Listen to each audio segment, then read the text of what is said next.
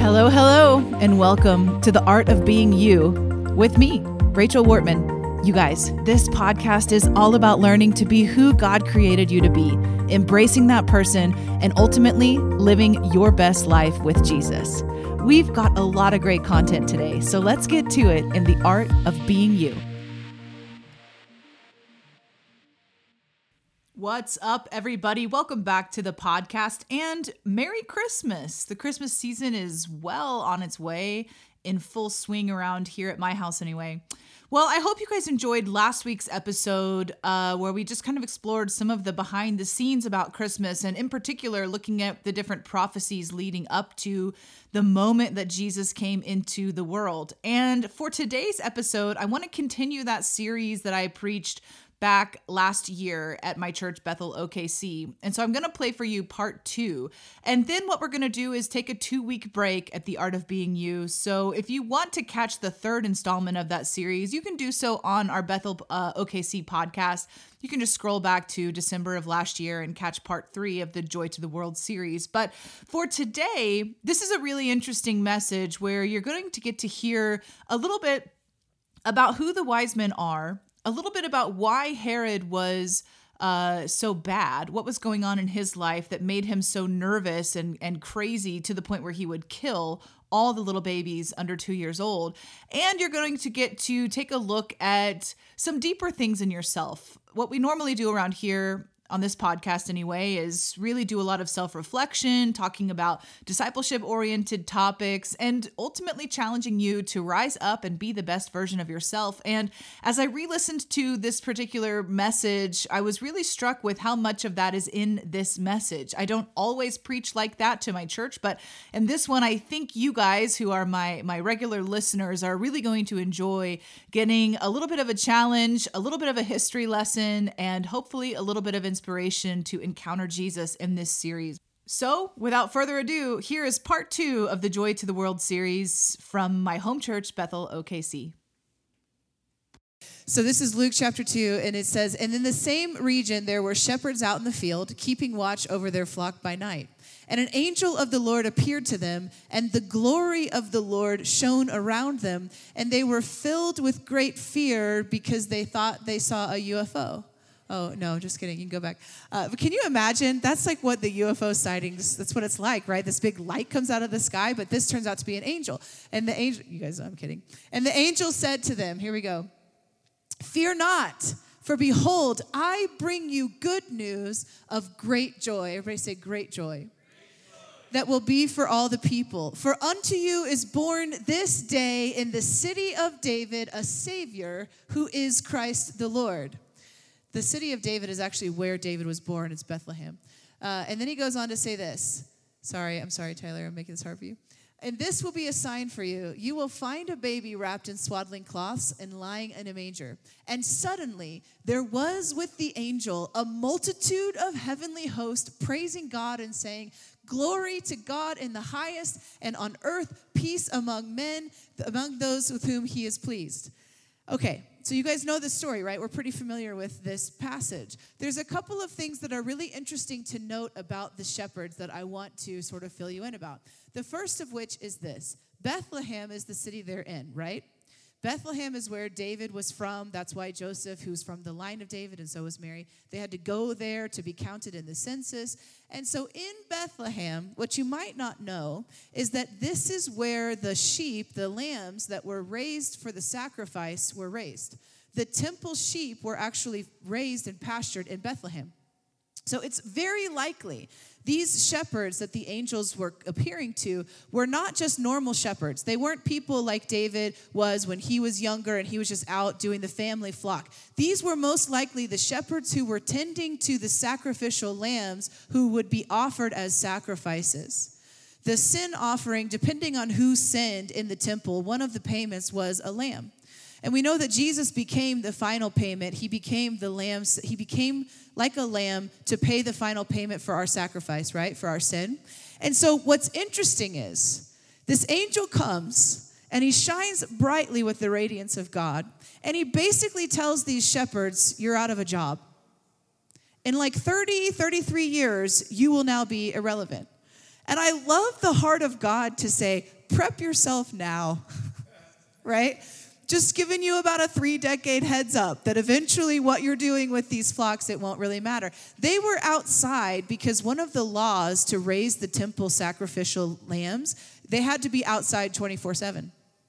They couldn't bring them in at night. So these shepherds are outside at night taking care of them. These were not ordinary shepherds. These were essentially priests that this was their job. They were spiritual shepherds, so to speak. And I don't know about you, but I'm fascinated by this moment of God saying they get to be like the first other people alerted to the birth of Jesus because their job was raising the sacrifice. Their job was tending to the sacrifice, was painstakingly making sure. I mean, these animals, they couldn't have broken legs. There was all these things they had to do. They actually would wrap them in swaddling cloths at times as well. And so the angel comes and says, hey, the sacrifice has just been born. I don't know about you, but I love that. I love, and it's good news. What does the angel say? I'm bringing you good news of great joy. It's amazing.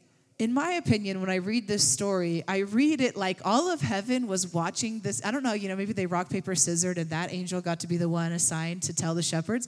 And the rest of the angels are like, I can't take it. I can't take it. We have to come. Glory, glory, glory, right? They're so excited. They burst forth on the scene. That's what this story is telling us. And they begin to worship God. And then the shepherds' response is epic. They're like, we gotta figure this out. We have an idea of where this could be, and they go to Bethlehem and they get to worship baby Jesus with his family surrounding them. Isn't it amazing? So these weren't any ordinary shepherds. They were a part of David's hometown, which is so significant if you look at the story as well, which we talked about the prophecies, that this is coming from the line of David. If you don't believe that God does full circle moments, now you do, right? The Christmas story is a beautiful picture of God saying nothing is wasted. Nothing is wasted. He remembers it had been like 14 generations since David was king when Jesus was born. And he knew exactly where to place them. It's amazing. So the angel comes and says, I bring you good news of great joy. And so the question for us this morning is, what actually is joy? Right? What is joy? I think a lot of times joy and happiness are experienced at the same time, so often that we've told ourselves that joy is happiness or that happiness is joy. But they're actually two completely different things. You can experience joy and not be happy. Did you know that? You can experience joy and your circumstances are still very not joyful, or what we would consider, by happiness. When the angel is saying there's good news of great joy, he didn't fix their circumstances. He didn't fix the culture that was happening at the day. There were so many stressful things in that time period that they were living under. God didn't fix that. So he begins to show us something that applies for you and I today that was as applicable for these shepherds on that night. And it's this, that joy is something we can step into regardless of how happy we are in our life. So our Constitution and our Bill of Rights as Americans, we have this sort of, we get three things, says the government. We get life, liberty, do you guys remember this from history? And the pursuit of happiness. And then in the kingdom, we get life through the blood of Jesus, we get liberty through the blood of Jesus, but we don't get the pursuit of happiness. It's not a kingdom principle. And I think for some of us, when we're not thinking about it like that, they merge together and we sort of think that God has given us this unalienable right to the pursuit of happiness, and he didn't. He didn't. He gave us an unalienable right to his son, to the person of Jesus, right? And I think it's important for us to make the distinction between what actually is joy. So when we're talking about experiencing joy in the Christmas season, what are we talking about? Am I saying that all your problems are going to go away and now you'll just be happy? I wish. But I'm not. What I'm saying to you is there is something higher, something deeper, something greater going on that you actually have access to, but it requires us first acknowledging joy and happiness are not the same thing. When we pursue happiness for the sake of an emotional experience, we actually miss out on what joy truly is. So when we pursue happiness, like this is what's going to make me happy. I need a new job. I need a new car. I need a new life. I need a whatever we feel, right? That compulsive need. When we begin to pursue happiness for the sake of having that emotion, we've missed out on joy entirely. Because joy is not an emotion, it's actually a person. Joy is a person and it's a perspective. So when the angel says, I'm giving you good news of great joy, he's inviting us into a higher level of thinking, a different viewpoint that you can't get on an emotional level. Okay, stick with me here. Galatians 5:22 talks about what happens when the Holy Spirit is at work in our lives, right? We've talked about this a lot the last couple of months. So when you're experiencing the Holy Spirit, when you are being filled with his Spirit, some things begin to happen in your life. Our last series, we talked a lot about the fruit that you bear based on what you're putting inside. When you're putting the Holy Spirit inside of you on a regular basis, you're focusing on him. This is the fruit that comes out of you. It's what you bear. It's the evidence of the Holy Spirit at work in your life. The first thing is love, right? We all know this. Why? God is love. So if God's at work in your life, there's going to be love present at some capacity. And then the second thing is joy. This is interesting because in the Bible, most of the time when there's a list, it's actually a hierarchy. It's like an order of importance. And so here we see that the most important thing the Holy Spirit does in your life is love. And the second most important thing he does in your life is joy. But we've been sort of conditioned, I think, a lot by religious mindsets that we can, hate our life and still be a believer. That we can be miserable and still be a believer. And technically you can, but you're missing out on what the work of joy is doing in your life. Joy is a person. So if you're needing joy in your life, what you're actually needing is more of God. Amen? I know this in my own life as well. I experience this in my own life where there's times where I'll think, I'm not happy right now. And the Lord will go, oh, sweet girl, I don't really care about your happiness. Okay, thanks, Lord. At some level he does, right? But what he cares about is that we're in line with him because he knows when we're in line with him, happiness is it's the byproduct. We don't pursue happiness in the kingdom, but it comes as we pursue his way. Amen? So I'm not telling you be miserable, that's God's will for your life. I'm not telling you that. I'm telling you what you need to do is focus on getting more of God, and the rest will take its place. How do we know this? Well, Jesus himself says we seek first our pursuit of happiness. No, we seek first the kingdom, and then everything else gets added to us. So here's my question for you, one of my questions. Are you deferring joy because you're waiting for your circumstances to change? In your mentality, in your life, and this is a question I'm asking myself as well in lots of different areas of my life, am I refusing to experience joy because I'm waiting for God to do something about my circumstances? Am I rejecting his person, because joy is a person, because he's not fixing my problem? Just going to let that simmer just for a second. Jesus makes this fascinating statement about life with him, and he talks about how his burden is easy and his yoke is light. And I don't know anyone who's been a believer for longer than 10 minutes that genuinely feels like life in the kingdom is easy. Right? It's not. I mean, there are times where it's effortless, but like there's that great scripture that says we labor into rest. Like we actually have to, we have to participate in this, right? And I saw this interesting interview with Bill Johnson, and he was talking about the yoke in this scripture, and he was talking about the picture of two oxen yoked together. I don't know if you guys are familiar with this, but what the word picture is, basically there's always a larger oxen that's carrying the bigger share, and then one that's being trained up, positioned next to him. And he said, this is what it's like in the kingdom where Jesus is the larger oxen, and he's taking the lion's share of the load, right? And so when he says to us, come be with me, my burden is easy, my yoke is light. What he's saying is, when we're in partnership together, I'm carrying the heavy part, and you get to sort of, reap all the benefits.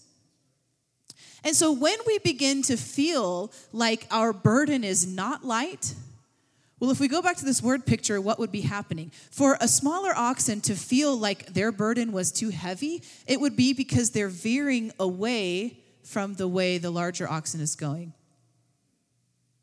Right? Even a little bit, even 1 degree. It's like, this doesn't feel good. I'm getting chafed here, Lord, you know? And so when we are experiencing life in the kingdom, the place of joy, happiness, all of that we're looking for comes from the place of being right in line with what God is doing. And when we are not experiencing that, we have to stop and ask ourselves, what's going on inside of me that's causing me to lean? What am I mad at you about, Lord? Well, I can't be mad at God. That's not a Christian thing to do. Well, somebody told it to me like this one time. They said, as long as you're calling hatred frustration, you'll never actually repent.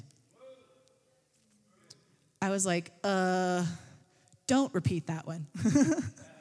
As long as you're calling hatred frustration, you won't feel a need to repent. Why? Because it's not that bad. Everybody's frustrated about some things. It's not that bad. But if you're actually hating someone and you're just calling it frustration, there's something happening inside of you. Now, I'm not saying this to shame you. I'm really saying this to go, hey, we just have to be honest with ourselves.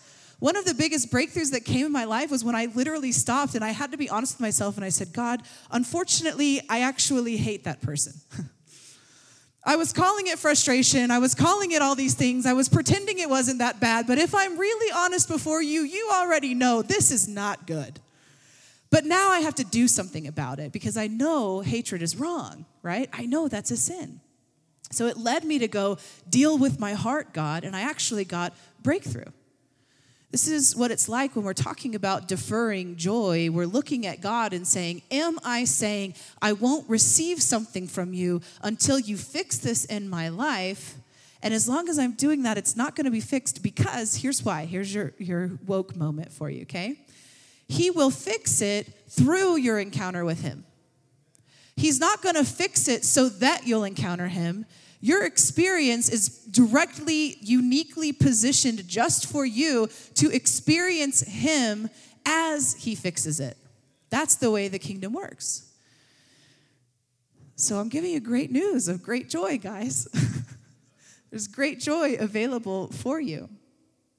Joy is God's perspective, and here's an interesting thing. God is always doing more than you can see.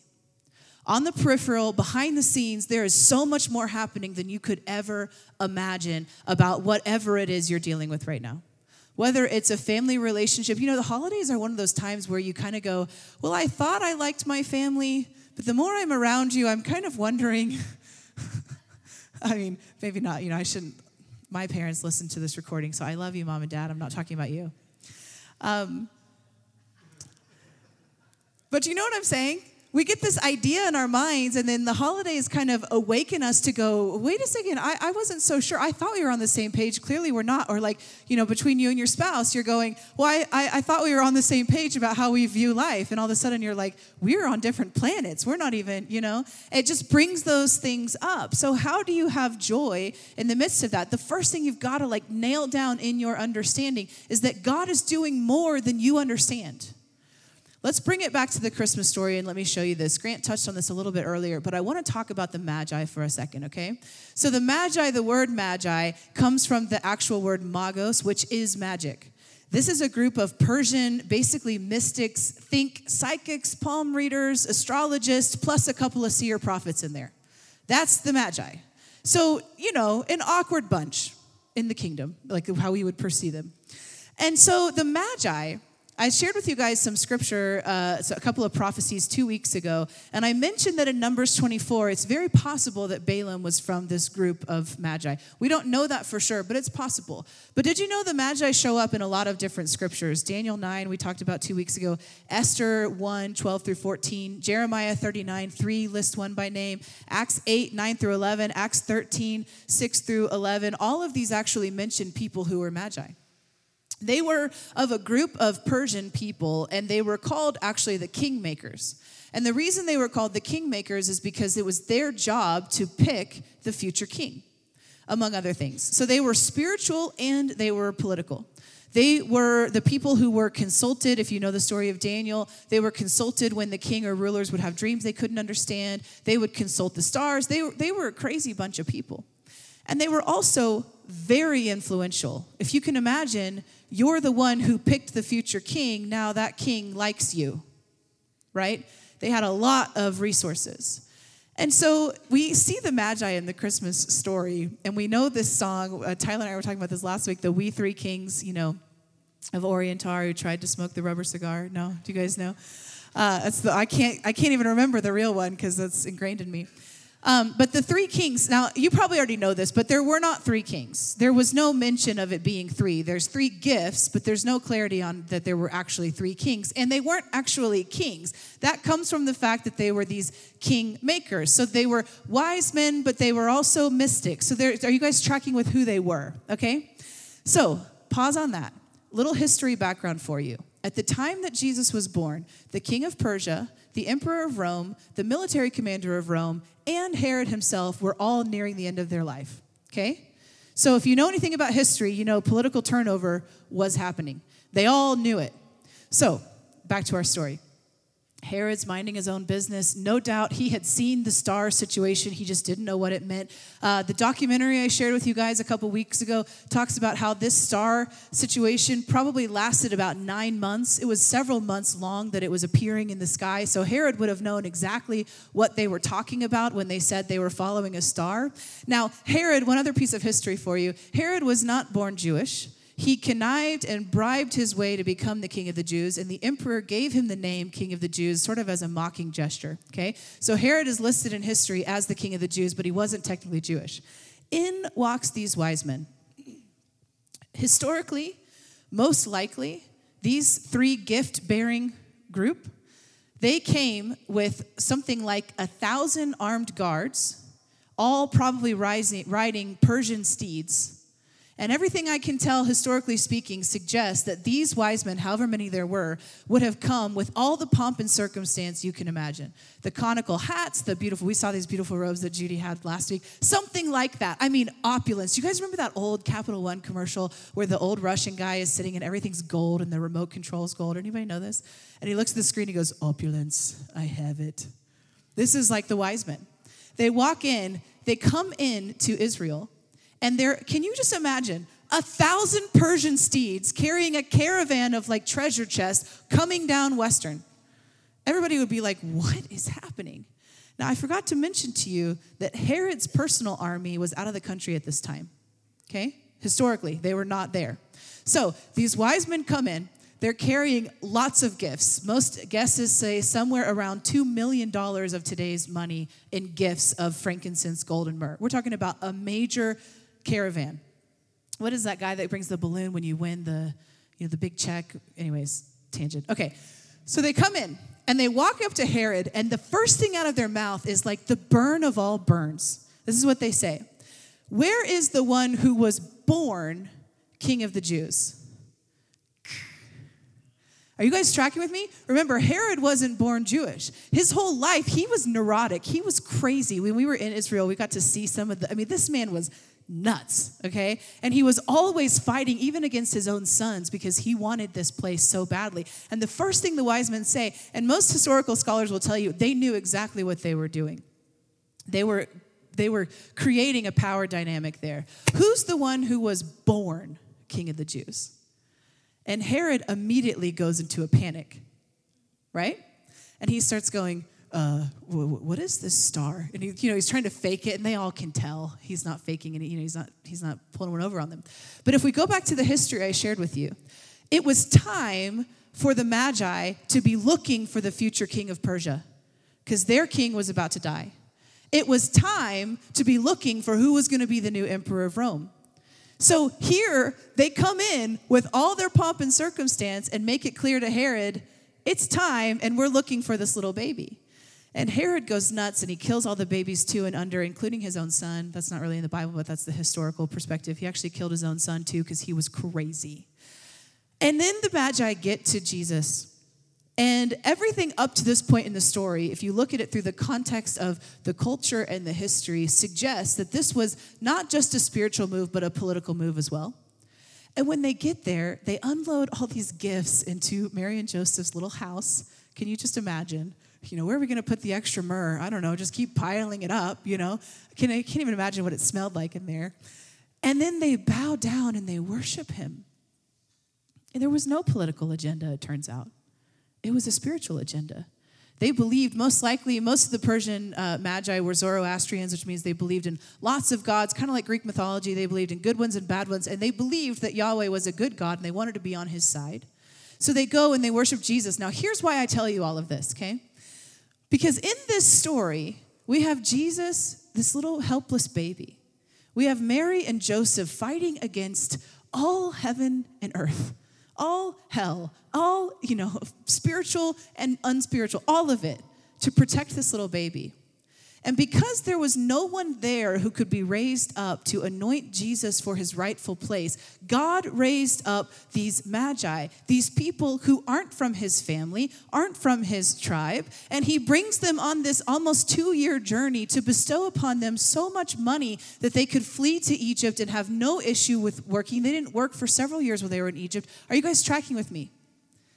Because God is always doing something more in your story. God is always doing something that will confound you. And here's why. The earth is the Lord's and everything in it. So the Magi are the Lord's. Their resources actually belong to God. Every resource on the face of the earth, it belongs to God. It might be currently held in the hands of someone who doesn't like God or in some sort of principality or whatever. But at the end of the day, the earth is the Lord's and what? Everything in it. So regardless of what's going on in your life right now, God is doing something behind the scenes of your story. He is raising up resources, help, confirmation. Can you imagine? I love at the end of this part, I'm sorry I don't have this for the screen, but at the end when the wise men are done worshiping Jesus, it says Mary pondered all these things in her heart. What was that about, Lord? And what are we going to do with all this frankincense? She was the original MLM Young Living. Sorry, it's a bad joke. Pull myself back on track after that one. But can you imagine? And she's sitting there and she's going, what is all this for? What is all this going to, And she's just pondering it all. But there's no doubt in her mind. God is doing what he said he was going to do. He is taking care of us. And the seeds he's planting in her life, in Joseph's life, around Jesus as a baby, are no doubt the seeds that bore the fruit of her being sane, watching her son take up the cross. Of her knowing that she didn't have to despair because there's a lot more going on to this story. So my question for you today is, have you considered what's going on in the peripheral of your story? The things you're believing God for. The thing is that he often doesn't answer our prayers the way that we want him to. I don't know why. It would be so much easier, Lord. But he doesn't. We say, God, I want my marriage to be better. And the Lord says, great, stop doing this. Well, wait, no, I was saying make him better or make her, you know what I'm saying? And the Lord goes, yeah, I will do that by you encountering me. See, everything is about the great joy, the person of joy, the person of peace.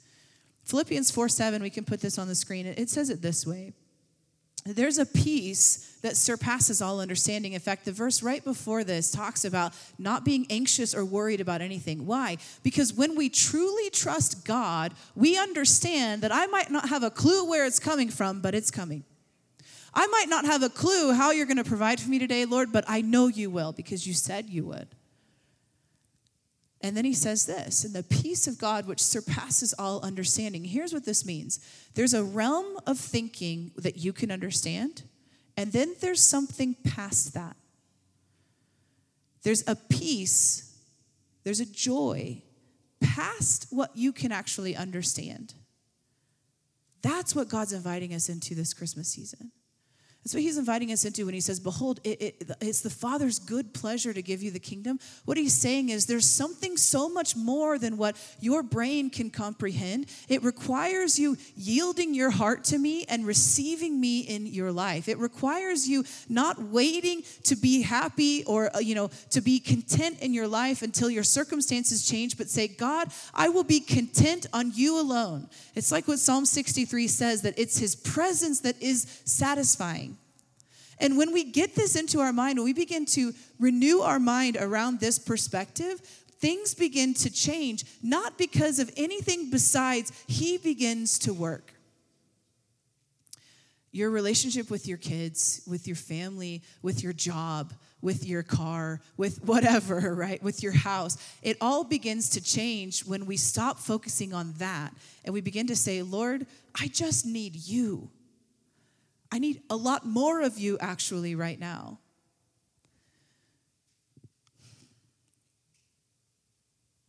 So my last question for you, I guess I have one more after this, but my last question for you this morning is, are you allowing yourself to be filled by the atmosphere of your circumstances?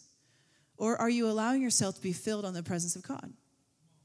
Because they're not always the same. And I'm standing up here telling you, I'm doing this in my own life. I'm practicing this in my own life. In fact, last week, God graciously allowed me like 6 opportunities to practice this in my own life. And I caught myself about the 3rd one, wanting to just be like, oh no. And then I thought, you know what? No, Lord, you are teaching me something in this. And if I will reject the frustration, if I will reject the atmosphere of what's not going right about this and tap into you. Now, I'm not saying we do this and then this magically gets fixed. What I'm saying is we do this and then this magically gets fixed. So now what seemed like an astronomical issue is not actually that big, right? It's like this. Graham Cook says it like this. We have this understanding, or we need to have this understanding, that the love of God is 100% turned on towards you always. It never turns off. It's like the mirror analogy I shared with you guys in worship. It is always flowing towards you at 100%. Our brains have conditioned in a way to say, I feel that when I'm in the mountaintop, when things are going well, all your promises are yes and amen, God, because you did that thing, and I'm feeling it and I'm loving it. And then like 3 days later, all of a sudden, I don't think your promises are ever yes and amen, Lord, because you're not doing this and you're not doing this. And now I can't feel that love. Now I'm in this valley because I feel distant from God. And this is the picture that he shares, and I love this, and it's this. You realize that your valley goes away when you recognize that God's love is the same to you, his presence is the same to you when you're feeling it and when you're not. Right? So now we're not having days where we're on the mountaintop and we're in the valley. Now we're just having days where the grace of God looks different. It's like this quote. I love this quote. There's now in the kingdom no more good days and bad days. There's only days of grace. Grace to overcome and grace to endure. Now it's not about what you're not doing for me, Lord. It's about how do I experience you? How do I encounter joy in the midst of this virgin birth in the middle of nowhere? I mean, do you know what I'm saying? How do I experience you when nothing in my life is changing, but knowing that as I experience you, everything in my life will change? So it brings me back to my question again is, in what ways are you deferring or rejecting joy because you're waiting on something in your life to change before you'll encounter him in that way? It's a hard question to ask, but I think we need to ask it. I want us to be the healthiest people there are. Spiritually, emotionally, mentally, physically. I want us to be healthy. I want us to be able to face what we do and don't believe about God. Because we're not on some sort of hierarchy here saying, oh, you're a better person, you're a worser person because of what you think. No, we're all just authentically going, well, this is where I'm at. And I could tell you hours of my story that led me to this place, but I'm drawing a line in the sand today and I'm saying, I'm trusting you, God, that if I encounter your joy, you will fix it. Well, I hope you enjoyed that message. I know it kind of cuts out a little bit at the end. That's because on this particular day, we went into a little bit of an extended ministry time, and so we decided to cut that short for you. Listen, as this is the last podcast of 2020 for The Art of Being You, I just wanted to say a special thank you from my heart. I really have loved having this podcast. I've loved hearing your stories and the different episodes that are impacting you in various ways. And I've loved how many of you are sharing how you are growing in your life with Jesus and you're becoming the best version of yourself, which is the one that looks more like him. It's so just mind-blowing to me the way that this podcast is reaching people. And really, it couldn't happen without people like you who are sharing, telling your friends, sharing your favorite episodes, texting people, all that kind of stuff. It really is such a huge blessing to me. And I just wanted to take a moment to wrap this up by saying thank you, thank you, thank you. I know that 2020 was a difficult year for a lot of us. And as we're saying goodbye to it and looking forward to 2021, we really have no idea what to expect, right? It could be just as wild as 2020. But what I know is that we're going to continue to bring great content. We're going to continue to challenge you, inspire you, and encourage you on your journey with Jesus. Listen, I wish you the best this holiday season. And until next time, be blessed.